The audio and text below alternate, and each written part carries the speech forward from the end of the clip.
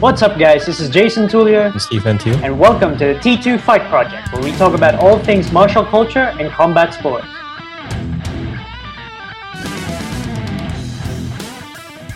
Joining us for this episode of the T2 Fight Project is martial arts coach, practitioner, and owner of the Brawlers Lab in Valenzuela City, Coach Gabay Forlales. Sir, thank you for joining us. Hey guys, thank you very much for having me. It's a pleasure being invited in sa podcast. So, Coach, para masimulan yung kwento natin, how did you get into martial arts?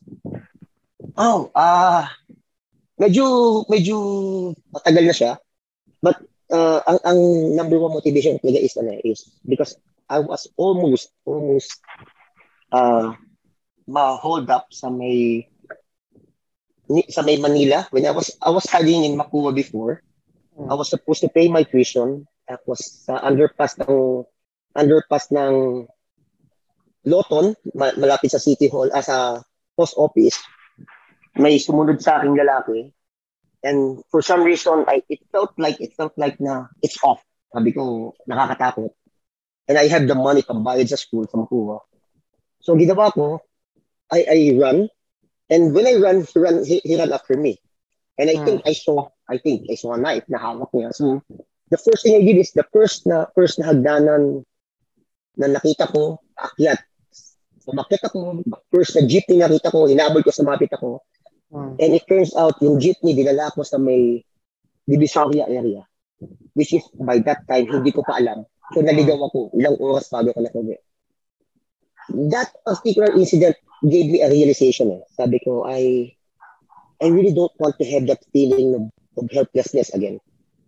Ayoko na ng pakiramdam na if something would happen, ang una kong reaction would be to run away. So, pagbalik ko sa eskwelahan the next day, change ko agad yung group exercise PE ko into martial arts. Kasi dati pwede ka talaga mamili na, pwede mong sa amin sa Mapua, pwede ka mag-martial arts class, mas papag-credit mo siya as PE. So, that's how it started sa akin formally. So, ang PE ko sa Mapua was Taekwondo, Judo, Won-Hwado, saka Aris.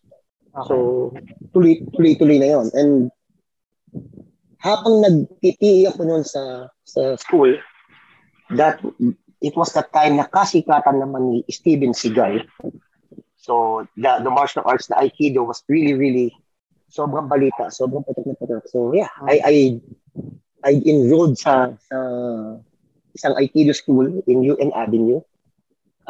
Under siya ng Pasay, Philippine Association for Sports Aikido Incorporated, na eventually naging Philippine Combat Aikido under kay Master Monching Gabileño.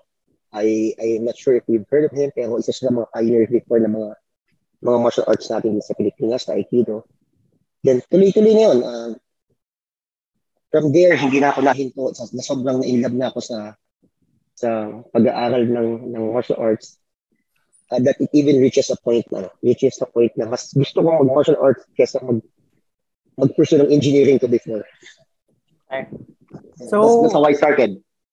So from the start, Coach, ano pang ibang mga style na napasukan mo over time? Even before yung college na, yung pangyayari sa college, meron ako isang kapatid na nagkakarate sa Saudi Arabia. So, ang tawag na namin din, one pung karate. Kasi one pung, isang baril lang. Parang pag siminto ka niya, isang block, isang suntok. Isang sipa niya, isang block, isang sipa ka. So, single shot karate katawagin namin before yun. Tapos, in high school, mayroon isang stuntman na pupunta sa eskwelahan namin, which is a public school in Bagong Silang, na ang nangyayari is, pupunta siya doon, nagtuturo siya ng mga bata na mag-aral ng aris. So yun, I trained aris sa kanila, I trained karate sa kuya ko before, pero very, very, very basic, napaka-konti. Ngayon, doon sa formal studies, yeah, I've done Aikido, I've done mga PE ko, lahat sa martial arts. I've done kickboxing. I've done, nag-wrestling ako. Nakikibisita ako sa Rizal for wrestling. Isang malalim na training ko is arnis, which is really something that I really love. And then I've heard about Jeet Kune Do. So nakasama ako sa isang grupo na nag-JKD before. So yeah, yun yung mga martial arts na talaga napasok. Okay. Coach, curious lang, what particular style of arnis? Kasi madami yan kaya maraming system yun. Yeah, that's ito yung sistema kasi. When I was learning arnis, I am fortunate enough na yung teacher ko is under sa Ilustrísimo system. Pero galing din siya sa iba pang system ng FNA. So, naaalala ko noon kapag may mga occasions sa amin sa Fairview, sa Lagro pala, sa Lagro. Marami siyang ini-invite na matatanda. Kung tawagin namin yun, nang kikidnap kami ng mga grandmasters para maging guest namin, which is yung mga kinikidnap naman namin is mga teachers niya.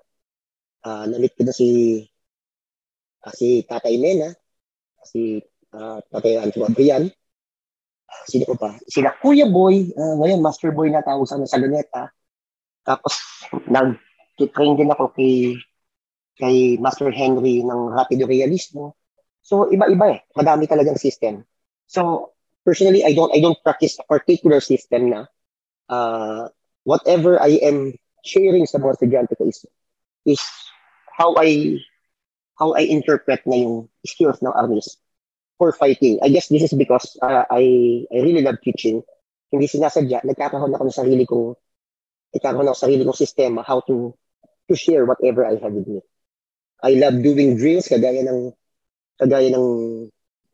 mga system sa ibang bansa, and I love sparring a lot dahil yan yung nakasanayan. If you are a boxer, if you are MMA players, kailangan may actual na acid testing ng skills mo.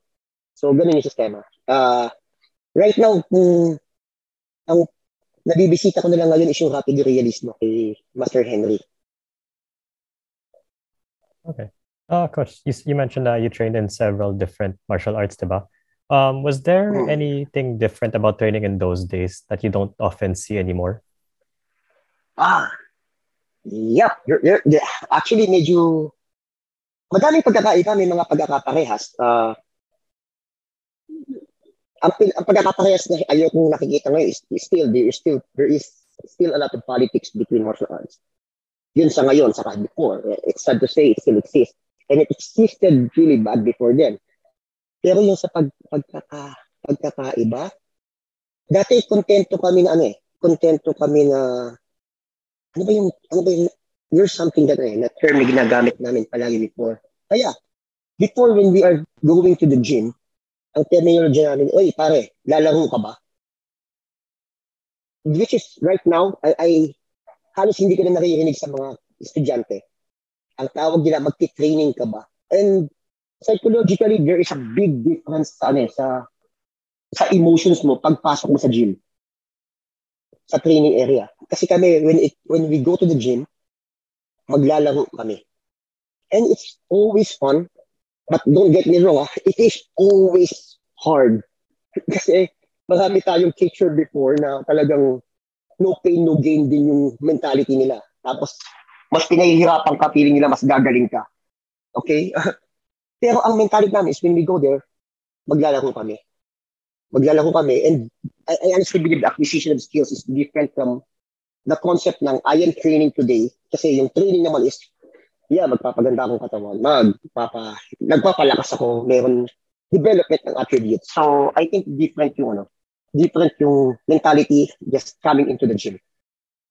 Yung kagad yung isang personal to observation. So, sa experience mo, do you think yung mindset na yun na naglalaro kayo is better, two things, for longevity and for skills acquisition? Malaki. Malaki yung difference nun eh. Kasi, unang-una, yun nga, sabi mo yung longevity. Actually, isa yan sa concern ko ngayon sa mga fighters natin. Fighters, yun yung una kong pero eventually dun sa mga, even the casual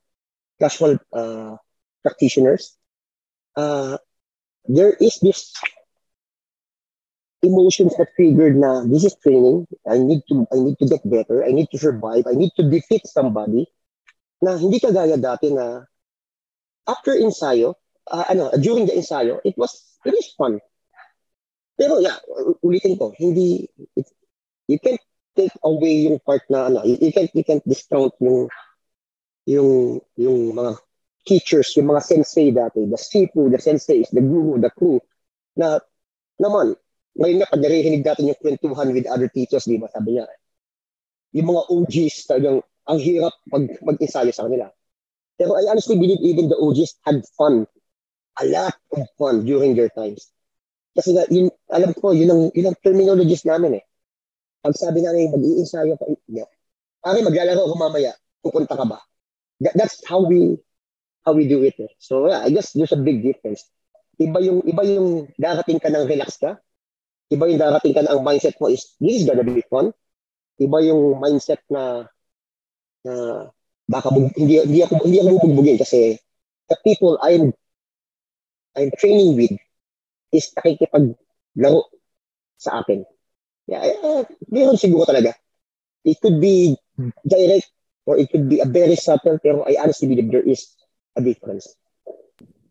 I guess, Coach, parang mga kwento yan ng mga magulang natin. Ay, yung panahon namin, mas mahirap, ganun. Pero alam mo naman, nag-enjoy din sila, di ba? Hindi naman lahat paghihirap. Siguro. Oh, yeah. Not taking away anything from the newer generation. Gusto kong ibigay naman sa newer generation na, man, yung evolution ng martial arts is sobrang tindi ngayon. Sobrang ang bilis ng mga, sobrang hirap kalaro ng mga bata, sobrang technical, sobrang powerful nila. Kaya during our times, it was efficient, it was good, it was effective sa panahon natin. Sa panahon namin. Hindi ko naman madamay sa age ko. Kaya yun yung tingin ko. I think it's talagang malaking factor is kung ano din yung environment na ginagalawan. Yung panahon na iniikutan mo na ginagala na kung saan ka nag-i-exist at that moment. Yeah, of course, and your mindset when you are training. So, Coach, you mentioned before na iba-ibang style mga pinasukan mo. You rattled off some names sa mga nagturo sa inyo. Who would you say, or who among them had the biggest influence in terms of the way you teach and train today? Yes, the biggest influence.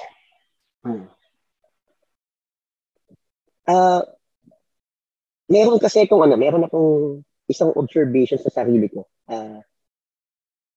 If you would check yung estudyante ko dati sa estudyante ko ngayon, tapos kung ang pag-uusapan natin is yung curriculum na ibinigay ko, magkaiba na, di ba? Pero kahit sabihin mo parehas yung curriculum na yan, magkakaiba yung attitude ko when I was teaching them kasi nagbabago din yung pananaw ko sa buhay. I think this is something na kailangan maintindihan ng mga ng mga instructors or ng mga estudyante na gustong maging instructor in the future. I guess everybody have heard yung politics ng sino ba ang dapat na maging tagapagmana ng whatever martial arts, whatever system na meron sa isang sa isang style. I would like to give an example sa Aikido para mas mabilis natin makuha.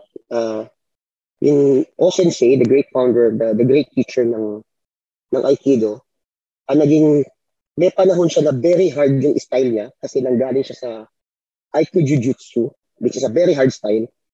Yung panahon yun nung panahong bata pa siya, lahat ng tinuturuan niya, nasasaktan, mahirap, and very, very, although with respeto sa sinabi niyang, I will use your energy against you, very powerful siya kasi bata pa siya.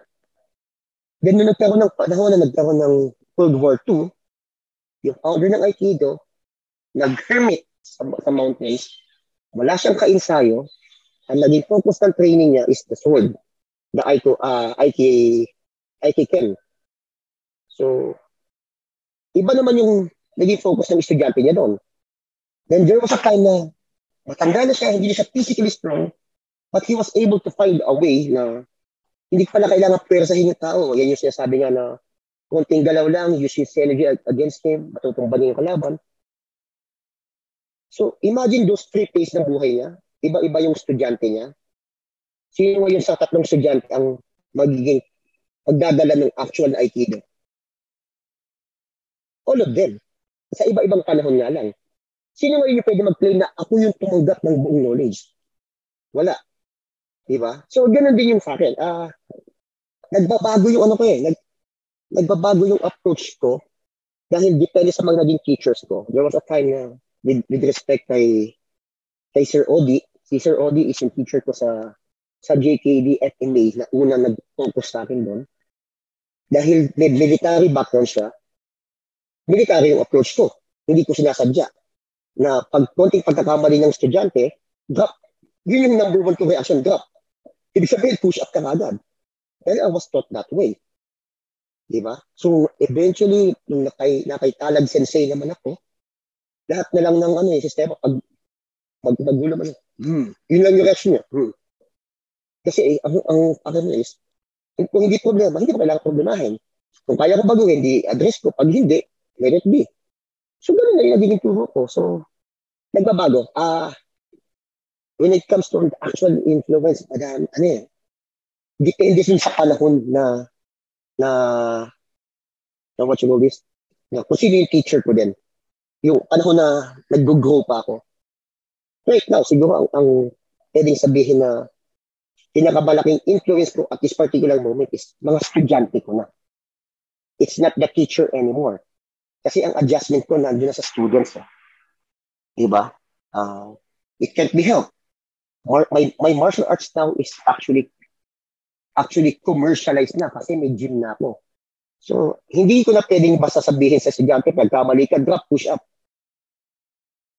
Nakaiwanan ako niyan. Pwede ko sabihin na, kung iniwanan niya ako, hindi siya kakapat dapat na estudyante. Hindi ba siya kakapat dapat, pero how would I put food on my table para sa family ko?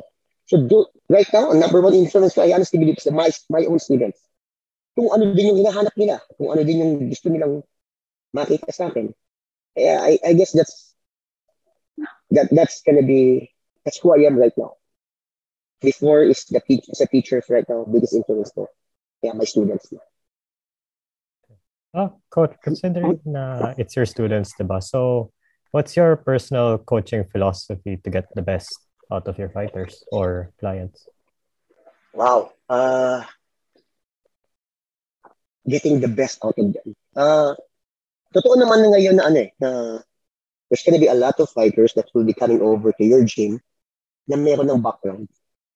It's gonna be very, very rare and you're gonna be very, very lucky if you find somebody na from zero will drop by to your gym, ask to learn, pay you to learn, then you will see a potential, then you grow with him until umabot sa puntong he could compete. It happens, pero it's kind of rare at the moment. So most of my students will come in na may background.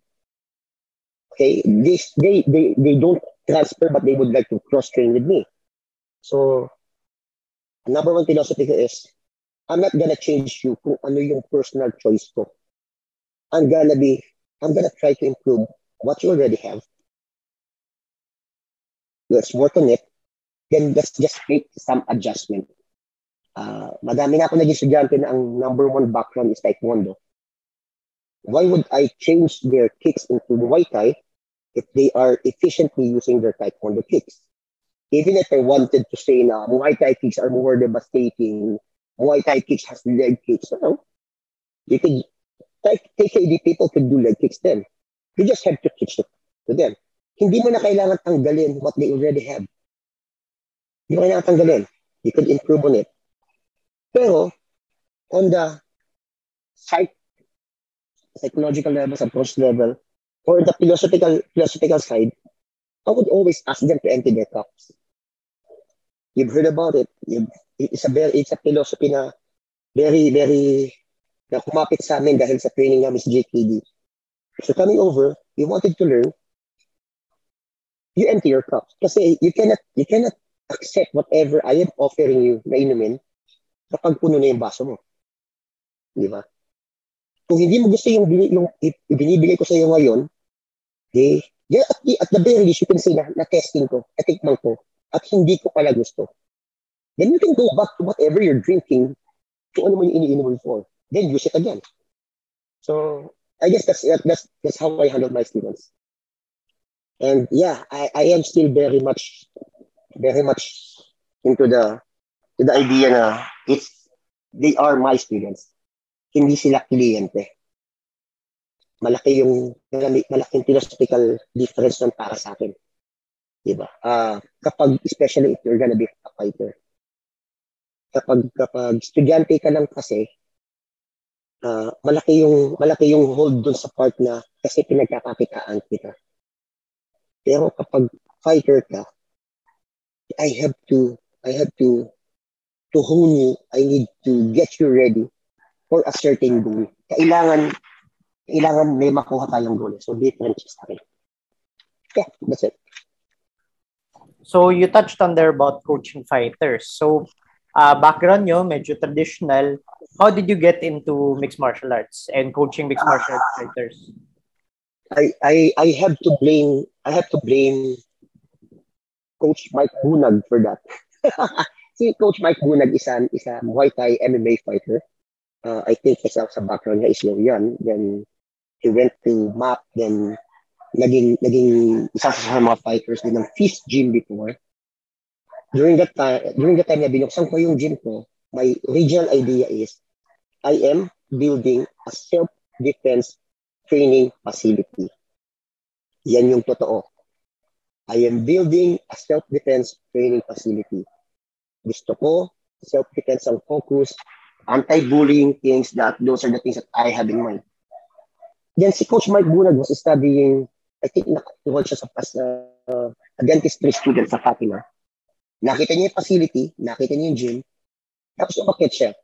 And the first thing he did was, he asked us directly, walang paligay-ligay kung sabi niya lang, sir, pwede po ba akong magdala ng kliyente ko dito? I will pay for the time, whatever. So.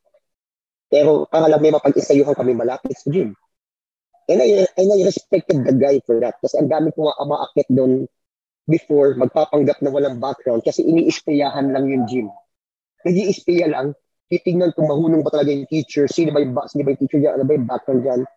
Tapos, ganun lang yung ginagawa. Magtatanong, pero Coach Mike Bunag, he went up there, at gano'n siya sinabi, gusto niya magturo, magdadala sa kliyente, paano daw ba sharing, whatever. So sabi ko, sige, pwede. Tapos, nandun na siya, nagkaroon na ngayon ng opportunity na, kung compete ka. So, I guess, okay na ulit mag-ensayo. Mag-ensayo to compete. Then, although ang first competition namin is not striking. Ang first competition namin is submission wrestling. So, pero yung nabuhay yung idea na pwede palang mag-compete, maging sports side kami. Naumpisa ni Coach Mike Bunag yan. Tapos, we started, siguro 3 months pa lang kami sa gym, nagtitraining ng submission wrestling. Naimbitahan na kami ni Maestro Rene Ross para sa Bulgarian Open, para sa submission wrestling. I sent 4 players and we were able to bring naman 3 medals for that. Hindi ko na maalala kung ano. Pero yeah, so far so good. Doon na nabuhay yung competitive na side ng gym. Eventually, we start getting mga coaches na din sa labas. Dati kasi nung bagong bukas yung gym ko, talagang ako lang lahat. Kasi nga, the facility was just a 70 square meter na facility. Kasama doon ang CR, kasama doon ang lounge. Imagine kung gaano kaliit yung training area. Tapos swerte naman na after 7 months, we moved to a 250 square meters na training area facility. 250 square meters. So we almost quadruple the size ng training namin. So I need to bring in coaches na. So nagpasok na ako ng mga coaches. So Coach, curious lang ako dun you touched on submission wrestling. I know recently you got your purple belt in Jiu-Jitsu. Congratulations on that. Thank you. Pero, I mean, I guess prior to that, jiu-jitsu wasn't your background. It was submission wrestling. Was it more catch wrestling? Was it, ano yun? Klaseng submission wrestling? There was a time kasi that, si Sipo Richard Bustillos JKD. is a JKD, yes. Nagpupunta siya sa UP para mag-conduct ng seminar. Okay. Doon kami umaattend. And ang mga certification dati is kung ilang hours of training lang talaga ang natatanggap mo. I'm not really sure kung paano ngayon yan. Dati kasi, ang seminar is 5 oras na may seminar. Sa actual certificate mo nakalagay doon na 5 hours of training. So, hindi ako nagkakamali, after 20 hours yata, bibigyan kanya ng associate instructorship kasi ang konsepto is to learn, you have to teach. Malaking factor na pa-share mo yung knowledge para ikaw din nag-i-improve. So, ganoon yung nangyari sa amin, no? Ang teacher ko sa FMA si Sir Odi. Sa JKD is ganun din.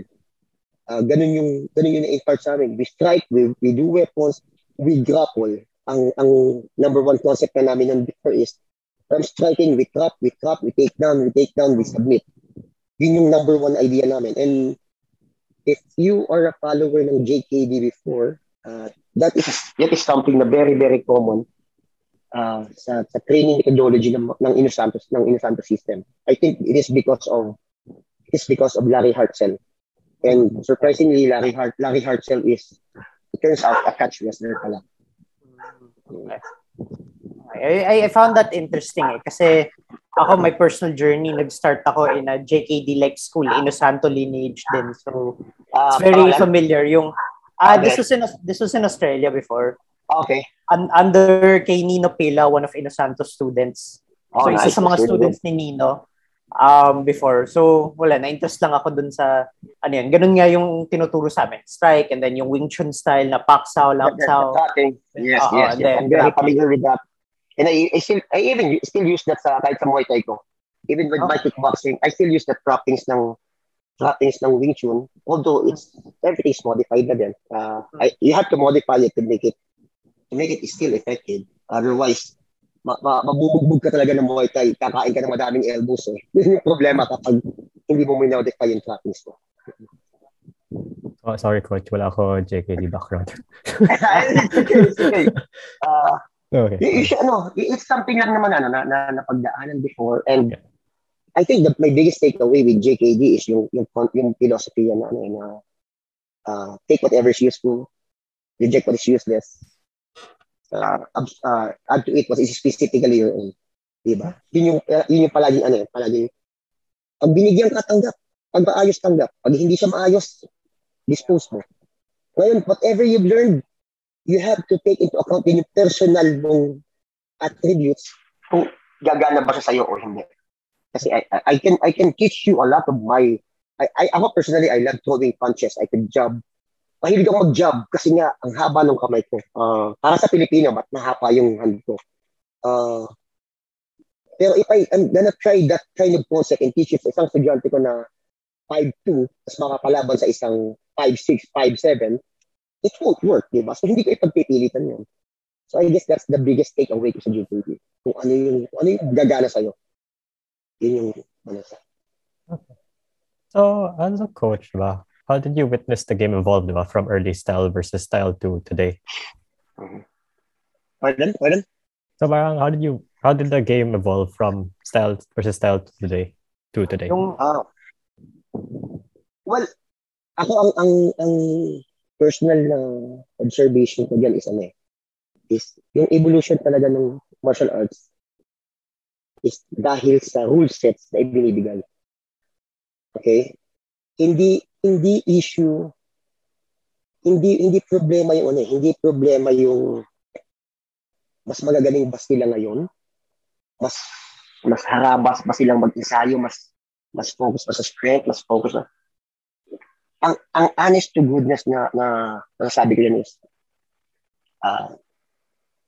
yung difference ng rule set na ibinigay ngayon, yun ang dahilan ba't nag-evolve yung martial arts.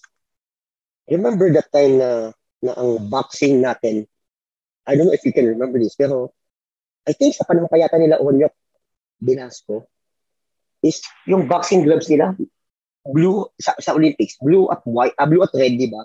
Pero yung blue may white sa dulo. May white. My white second. Tapos yung yeah, I remember that. Ang rationale behind it is kapag naidikit mo yung white na yon sa mukha, sa katawan ng kalaban, i-score ka. Dati hindi pa mandatory 10 points ang usapan sa boxing. Kaya makikita mo dati sa boxing amateur, mayroon 22, 16, 18, ganun yung scored, number of punches landed na dumikit yung white gloves, yung white part ng gloves. Paano binago nun yung laro? Naalala niyo dati ang amateur, ang natural stance niya is extended. Mas mahaba yung guard. Kasi mas mahaba ang guard mo, mas madali mong idikit sa kanya yung puting side. And i-score ka. You don't even have to knock out the guy. Kailangan mo lang idikit. Pero pag lumipat ka sa professional, kailangan idikit mo kasi lahat ng suntok, mas loaded ng power. Iba kasi yung method to win from the amateur to the pro. So, doon nag-i-evolve yung laro. Gets? Yep. So, yun yung nagbabago. Sa jiu-jitsu, bakit ngayon mas madaming birimbulo, mas madaming kung ano-ano? Because sinasamantala nila yung opportunity na pwede kong humawak dito. At hindi ako aawatin ng referee even if I hold on those sides. Gets? Kaya pwede kong gawin yung mga makapagong techniques na ginagawa ngayon ng jiu-jitsu, ng BJJ. And it's not a bad thing. And that is a really good way to, how do you call this? Take advantage of the rule sets. Parang dati, from the side control, pag na-sweep, pag naka-escape, naibalik ko sa side control, 2 points ka ng, 2 points na magkasunod. Ngayon, hindi na pwede. Kailangan, it would take time or whatever the rule set is. So, yan yung personal observation. The changes that happens sa martial arts, especially in the MMA, is evolution din ng rule sets. Nagbabago yung rules, magbabago yung martial arts. Kasi nga naman, you wanted to win it. And there's the only way to win, especially if we're talking about MMA. Kung sa MMA, it's judge decision or knockout. Pag hindi mo na knockout, automatic judge decision. Sa judge decision, ano yung mga kailangan mong i-exploit? Kailangan ikaw nakapag-takedown, ikaw nag-cage control, ikaw nakapag ground control, ikaw ang humawak ng space. Bakit galit na galit tayo kay GSP dati? Dahil ang boring niya maglaro. He exploited the whole sets. Diba? Nagbabago yung laro. Bakit sa K1, ipinagbawal yung tama ba? Sa kanila ba ipinagbawal yung tuhod na naka-clinch? Diba? There was a time. Oo. Sino ba yung pinaka-nakakatakot yung malaking guy na pag nakahawak at sinuhod yun ng hawak-hawak niya yung ulo? Hindi na makatakot. Overeem ba? Kasi overeem. Diba? See, those things, pag change yung rule, palit ka agad ng estilo. So, the rule sets changes, makes things different for the fighters. Okay? If you would bring the fighters of today, dalihin mo sa fighters natin dati at sa rule set na dati, baka mahirapan. I'm not saying matatalo. Mahirapan. Kasi iba yung rule set na pinagdadaanan. The same time na yung old school fighter dali mo ngayon, malamang ma-technical out agad siya. Malamang ma-disqualify agad siya. Dahil sa different rule sets na mangyayari mo. Yeah, that's one way na tinitingnan ko yan. Okay. So, Coach, do you think that's why wrestling became the dominant style because of the rule set? Kasi diba, UFC, it's... do you think that's why wrestling became the dominant style with the current rule set? Kasi diba in the UFC, cage control, you keep them in the cage. Pero dati in Pride, it was more beneficial for strikers eh. So do you think wrestling? True. Diba? So do you think wrestling dominating dahil doon sa rule set? Malaking factor yun. I honestly believe malaking factor siya. Pero hindi na rin ano eh.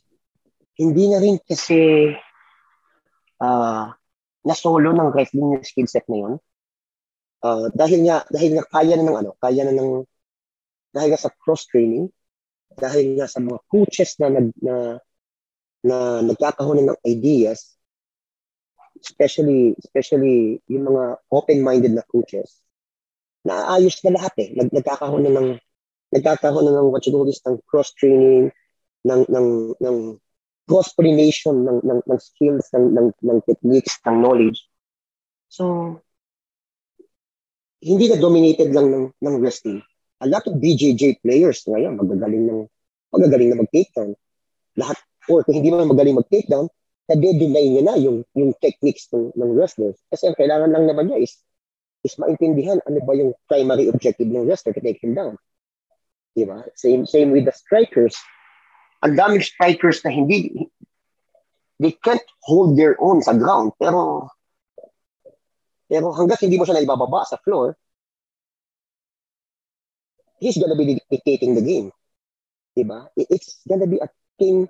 It's gonna be always a question ng sino yung makakapagdala dun sa laro na komportable siya or na may advantage siya. Okay, so you touched on there about strikers, coach. As a coach, how do you say a fighter comes to you with a pure striking background like Muay Thai or syempre you want to keep them on the feet kasi nandun yung strength nila. How do you modify the more traditional striking styles like Muay Thai and boxing to fit into MMA? May changes ba yun sa stance, sa techniques? Definitely. Wala kasing pwedeng mag-claim ng ultimate strength when it comes to fighting is sa MMA.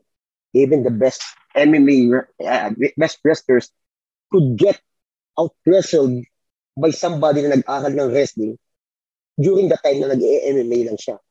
Kasi remember this, every martial art has their good points, has their strong points, but they also have a bad habit pagdating sa ibang martial arts. Muay Thai has a really good clinch, sobrang tindi. Pero what's their bad habit? Madalas ang stance nila, magdalapit yung paa nila. It's a lot easier to take them down if you could take the fit. Ang bilis na mag-topple over. Let's talk about BJJ. BJJ has a plethora of submissions, of sweeps and everything. What's the initial thing? I'm not saying this is a catch-all thing, but what's the initial thing na pwede mo sabing bad things sa kanila? You're very comfortable on your back. That's bad. You're gonna be taking a lot of ground and pounding if you are too comfortable. Okay? Wrestlers hindi makukuha yung back sa floor. They would scramble over. Ano problema nila? They expose their back. Sobrang exposed naman sa guillotine or sa rear naked choke. So, walang absolutes.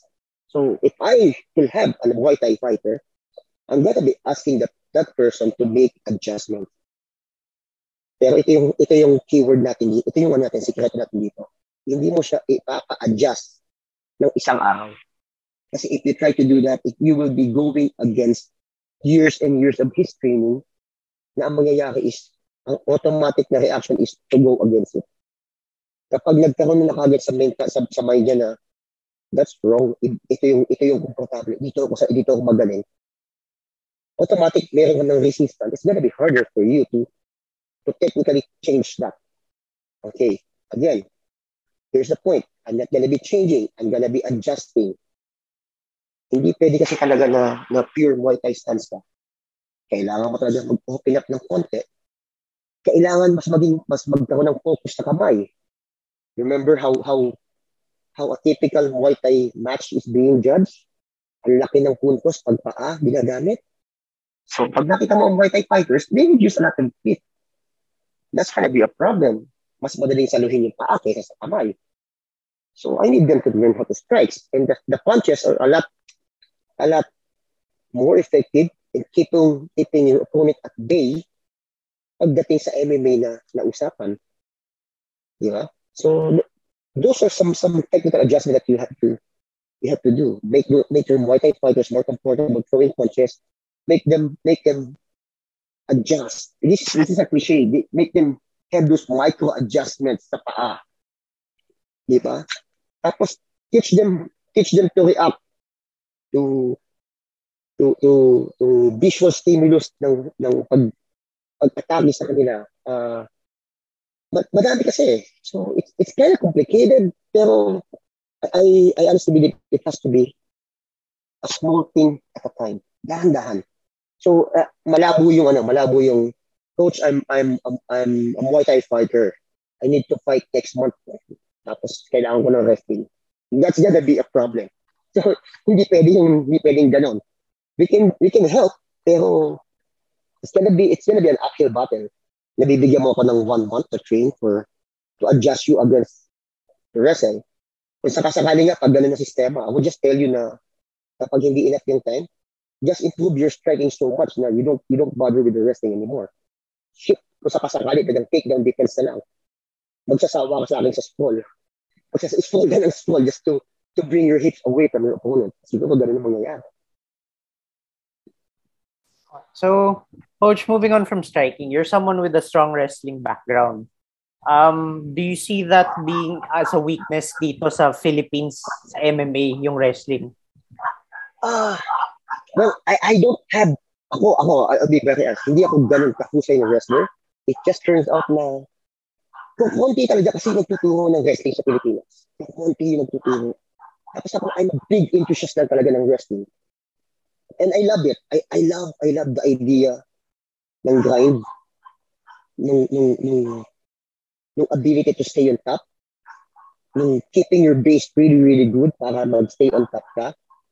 So, hindi ako kagaya nila Coach Ruel na decorated, Ruel Pasional. Sobrang decorated na wrestler. Even si Mugen, si Striegel, those are the wrestlers.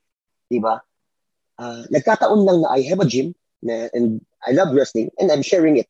And right now, meron ang swerte ko lang talaga na I'm under sa grupo ni Professor Guy Chase.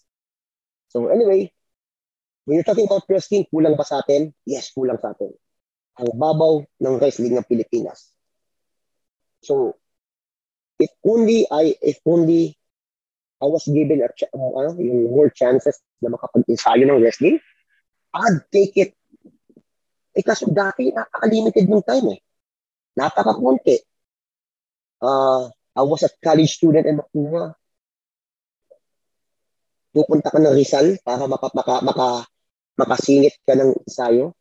And babalik ka sa school. Siguro once every 2 weeks. Ganun lang yung kaya ng budget ko. Hindi kagaya ngayon na okay, kapag okay na yung may budget ka na or may nakita ka mga gym na ang daming exclusion term, yung gym sa bawat kanto na kahit paano meron ng access to those kind of knowledge. Kahit hindi pa malinis, kahit hindi pa perfecto, available na siya. And that's what we lack right now. Sa Amerika, bawat eskwelahan halos may wrestling program. Bago ka umakyat sa mataas na level ng division mo, maglalaban-laban kayo sa school, maglalaban-laban kayo sa district, sa division, sa region, sa state, bago ka mag-nationals. Imagine kung ilang laban ka bago ka i-declare na champion, bago makuha yung highest level ng sa atin dito ngayon, meron tayong 8 wrestler. Swerte ka pag meron kong 4 na wrestler sa classroom, sa gym. Tapos sila lang yung maglalaban. Meron ka ipapadala sa labas. Ano ang opportunity ng wrestling sa labas? Sa Pilipinas, wala. Kaunting-kaunti. Ngayon, yung initiative ng PMAF, yung Philippine Mixed Martial Arts Association Federation, Daya, tama ba? Professional Mixed Martial Arts Federation pala. Something like that. I forget yung meaning. Nag-hold sila ngayon ng mga wrestling competition. And that's good. That's what we've been waiting for. That is what the Philippines need. Yung sa WAP natin, konting-konti yung mga kalaro. Di ba? Hindi, madalas pagkakalaro lang sila kapag mag-selection ng national team. Sayang. Ang nasa wrestling team lang talaga is yung mga I believe meron naman pala tayong mga eskwela na may mga wrestling program pero nakakakonti. Sayang naman, di ba? So, kulang tayo. Kulang tayo. And kaya sa Pilipinas, ang dominance ng grappling arts natin nasa jiu-jitsu. Kasi ang dami na natin school sa Pilipinas. Ang dami na nagtayo ng gym, ang dami nagtuturo. There was a time na even a blue belt is allowed before to teach. Diba? And that's really good. That helped a lot sa Pilipinas na meron na napakakonti ng black belt pa natin dati. Diba? So, yan yung naging maganda sa movement ng jiu-jitsu. Nagkaroon talaga sila ng magandang exposure. Madaming eskwelahan na available. Madaming competition. Gaganda talaga yung art. Kaya ang jiu-jitsu players natin, world class. Ang laban din talaga. Diba? Ilang beses na pa tayong pumasok sa ASEAN Games. Ilang jiu-jitsu player na ba natin nag-compete na rin sa ibang bansa. So yeah, the exposure na kailangan ng wrestling is hindi kagaya ng nabibigay sa exposure na meron sa jiu-jitsu. Sayang lang. Going back to your background about Philippine martial arts, do you find that foundation useful for training MMA fighters? Yeah. Actually, ayan. Something that I really love with the Philippine martial arts is the drills. Jason, you've been with JKD and you've tried FMA. Sa Inosanto style na JKD. Nasa Inosanto system. Automatic nagbabaston tayo doon, right? Automatic, yes. Merong part na nagbabaston. The very big part ng training natin sa Arnis is drills. Maglalaro tayo from the pinaka-basic na sinawali to the single sticks, to the stick and dagger. Tapos, one thing na mapapansin mo, yung drills, pag ako yung nag-open ng drills, pag uumpisa ako, iikot sa ating dalawa, mamaya, mag-uumpisa yung drills, ikaw na yung nag-i-initiate. Umiikot yung drills. And that's something that I really love. Kasi umaandar yung training na nakukuha mo yung pattern ng movement, na ibabato mo yung mga combinations mo nang hindi na kailangan huminto in between.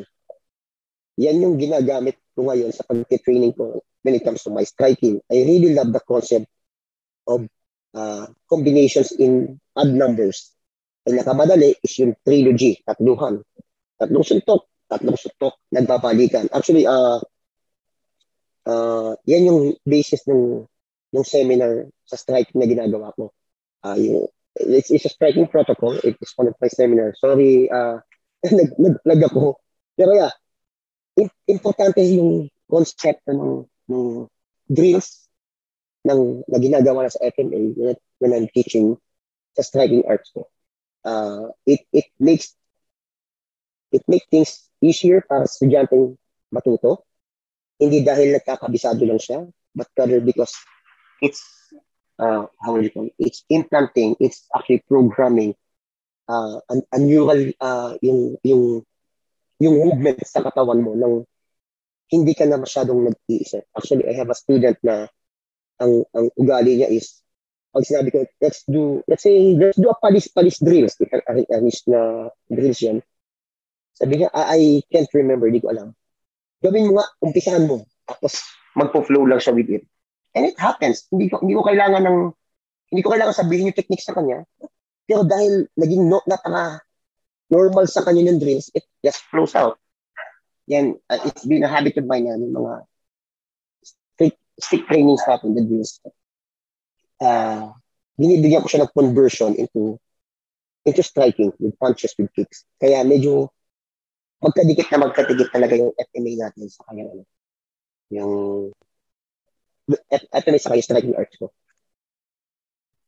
So, Coach, bilang someone who's involved in the industry, in the fight game, what do you see as being the next big evolution dito sa Pilipinas, sa mixed martial arts natin, sa level natin? What do you think is gonna be the next big thing? Wow. Tough one. I can't make any prediction ng evolution, pero I have something in mind that I honestly believe would make things better for the Philippine MMA scene. I think it always boils down to the grassroots program. Kailangan balikan yung grassroots. Walang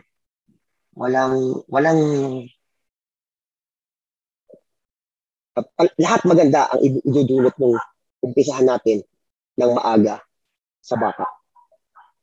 It doesn't matter if it's gonna be Muay Thai or boxing or wrestling or jiu-jitsu. It will always give us a fruit na matamis kapag naumpisahan sa bata. Importante lang na dapat ng coach is marunong makipag-usap sa mga bata. Para, of course, kasi ano yan it can't be helped. Marami pa rin magpupush. Yeah, you're teaching violence to the kids. Maybe sa atin, hindi natin nakikita ang violence ko dahil nga sabi nga natin, it's gonna be a lifestyle that they would mag-i-ingrain sa kanila ng magandang habit not to be bullied and not to bully. Diba? Pero still, may mga taong hindi maintindihan yun na violence yan. So, dapat ingatan natin na huwag tayong ma-interpret as such. So, dapat maayos yung coach. Dapat maayos yung program. When I say maayos yung program, dapat kahit gano'n kaganda yung intention ng prospect, gano'n siya kabait, gano'n siya kagaling, kung hindi tama yung program na ibinibigay, medyo sasablay tayo. In what way? It's gonna be hard to teach kids ng competitive na techniques at an early age. Kailangan may tuwa sa kanila is the foundations, the fundamentals. You have to teach them and let them enjoy it. Remember, anything that we enjoy, we tend to do more. Diba? Anything na pag feeling mo, trabaho na, feeling mo, you're gonna be slowly, or sometimes people would suddenly mag-cold turkey. Ayoko na. Especially sa bata. And ang hirap ibalik ng bata kapag nagsimulang umiyak na yan na pag sinabi mo, gagaling tayo, pumunta tayo sa ensayo, iniyakan ka na, paano pa pipilitin mag-ensayo? So, yeah, I think it goes back again na, maglalaro daw kayo sa gym. And a simple psychology na pwede natin ibalik sa mentality ng bata. It's all a game. There will be a challenge, pero it's a game pa din eventually sa kanila. Kaya, grassroots program. Dapat pumalik tayo din sa umpisahan natin ng maaga. Do they need to compete? They need to test their skills? Yes. Pero dapat talaga magaling magbantay yung mga referee. Importante ulit yun. So, yeah, that's my personal take on this. Balikan natin yung umpisa. Doon tayo magsimula sa kung saan madali pang imolde, madali pang ihulma. Malaking tulong sa MMA scenes ng Pilipinas. Hindi man kailangan na nagsusuntukan agad sila, hindi agad MMA, but give them a good, really, really good fundamentals, foundation sa combat arts. Okay. Coach, you mentioned it earlier already, pero can you tell us more about striking protocol? Oh, yeah, okay. Striking protocol is a workshop na handle ko. The idea behind this is I share some knowledge, skills sa pag-handle ng meets at pagtuturo ng striking arts. Para kanino ba siya? Ang unang-una ko kasing naisip dito is, have you seen ba yung madaming video before na pinagpiestahan ng MMA community, sunod-sunod dyan na mga nakakatawang video ng naghahawak ng meets na naging comedy, yung mga naghahawak ng meets na kung ano-anong kombinasyon na ibinibigay. So, isa sa mga idea is kawawa yung kliyente. Kasi hindi niya nakukuha yung work na binabayad niya. At the same time, kawawa din naman yung coach. Yung coach in a sense na ang gusto lang naman niya is kumita kasi nga it's ang number one na excuse kasi nila doon is fitness lang naman po yung tinuturo ko kaya ganyan. We've all heard about it naman, di ba? So sabi ko, I think we should address that part.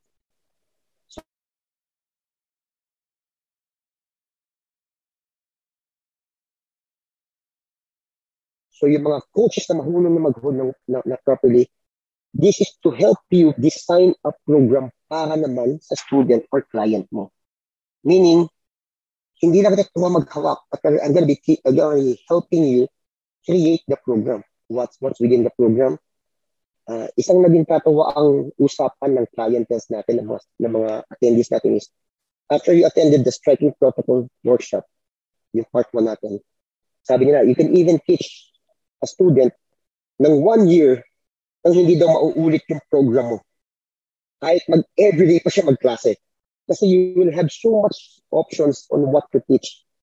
Kasi ang ibibigay sa'yo doon is not something na kakabisaduhin mo, but a concept, but an idea how to build up sa tinuturo mo. So, yan yung number 1.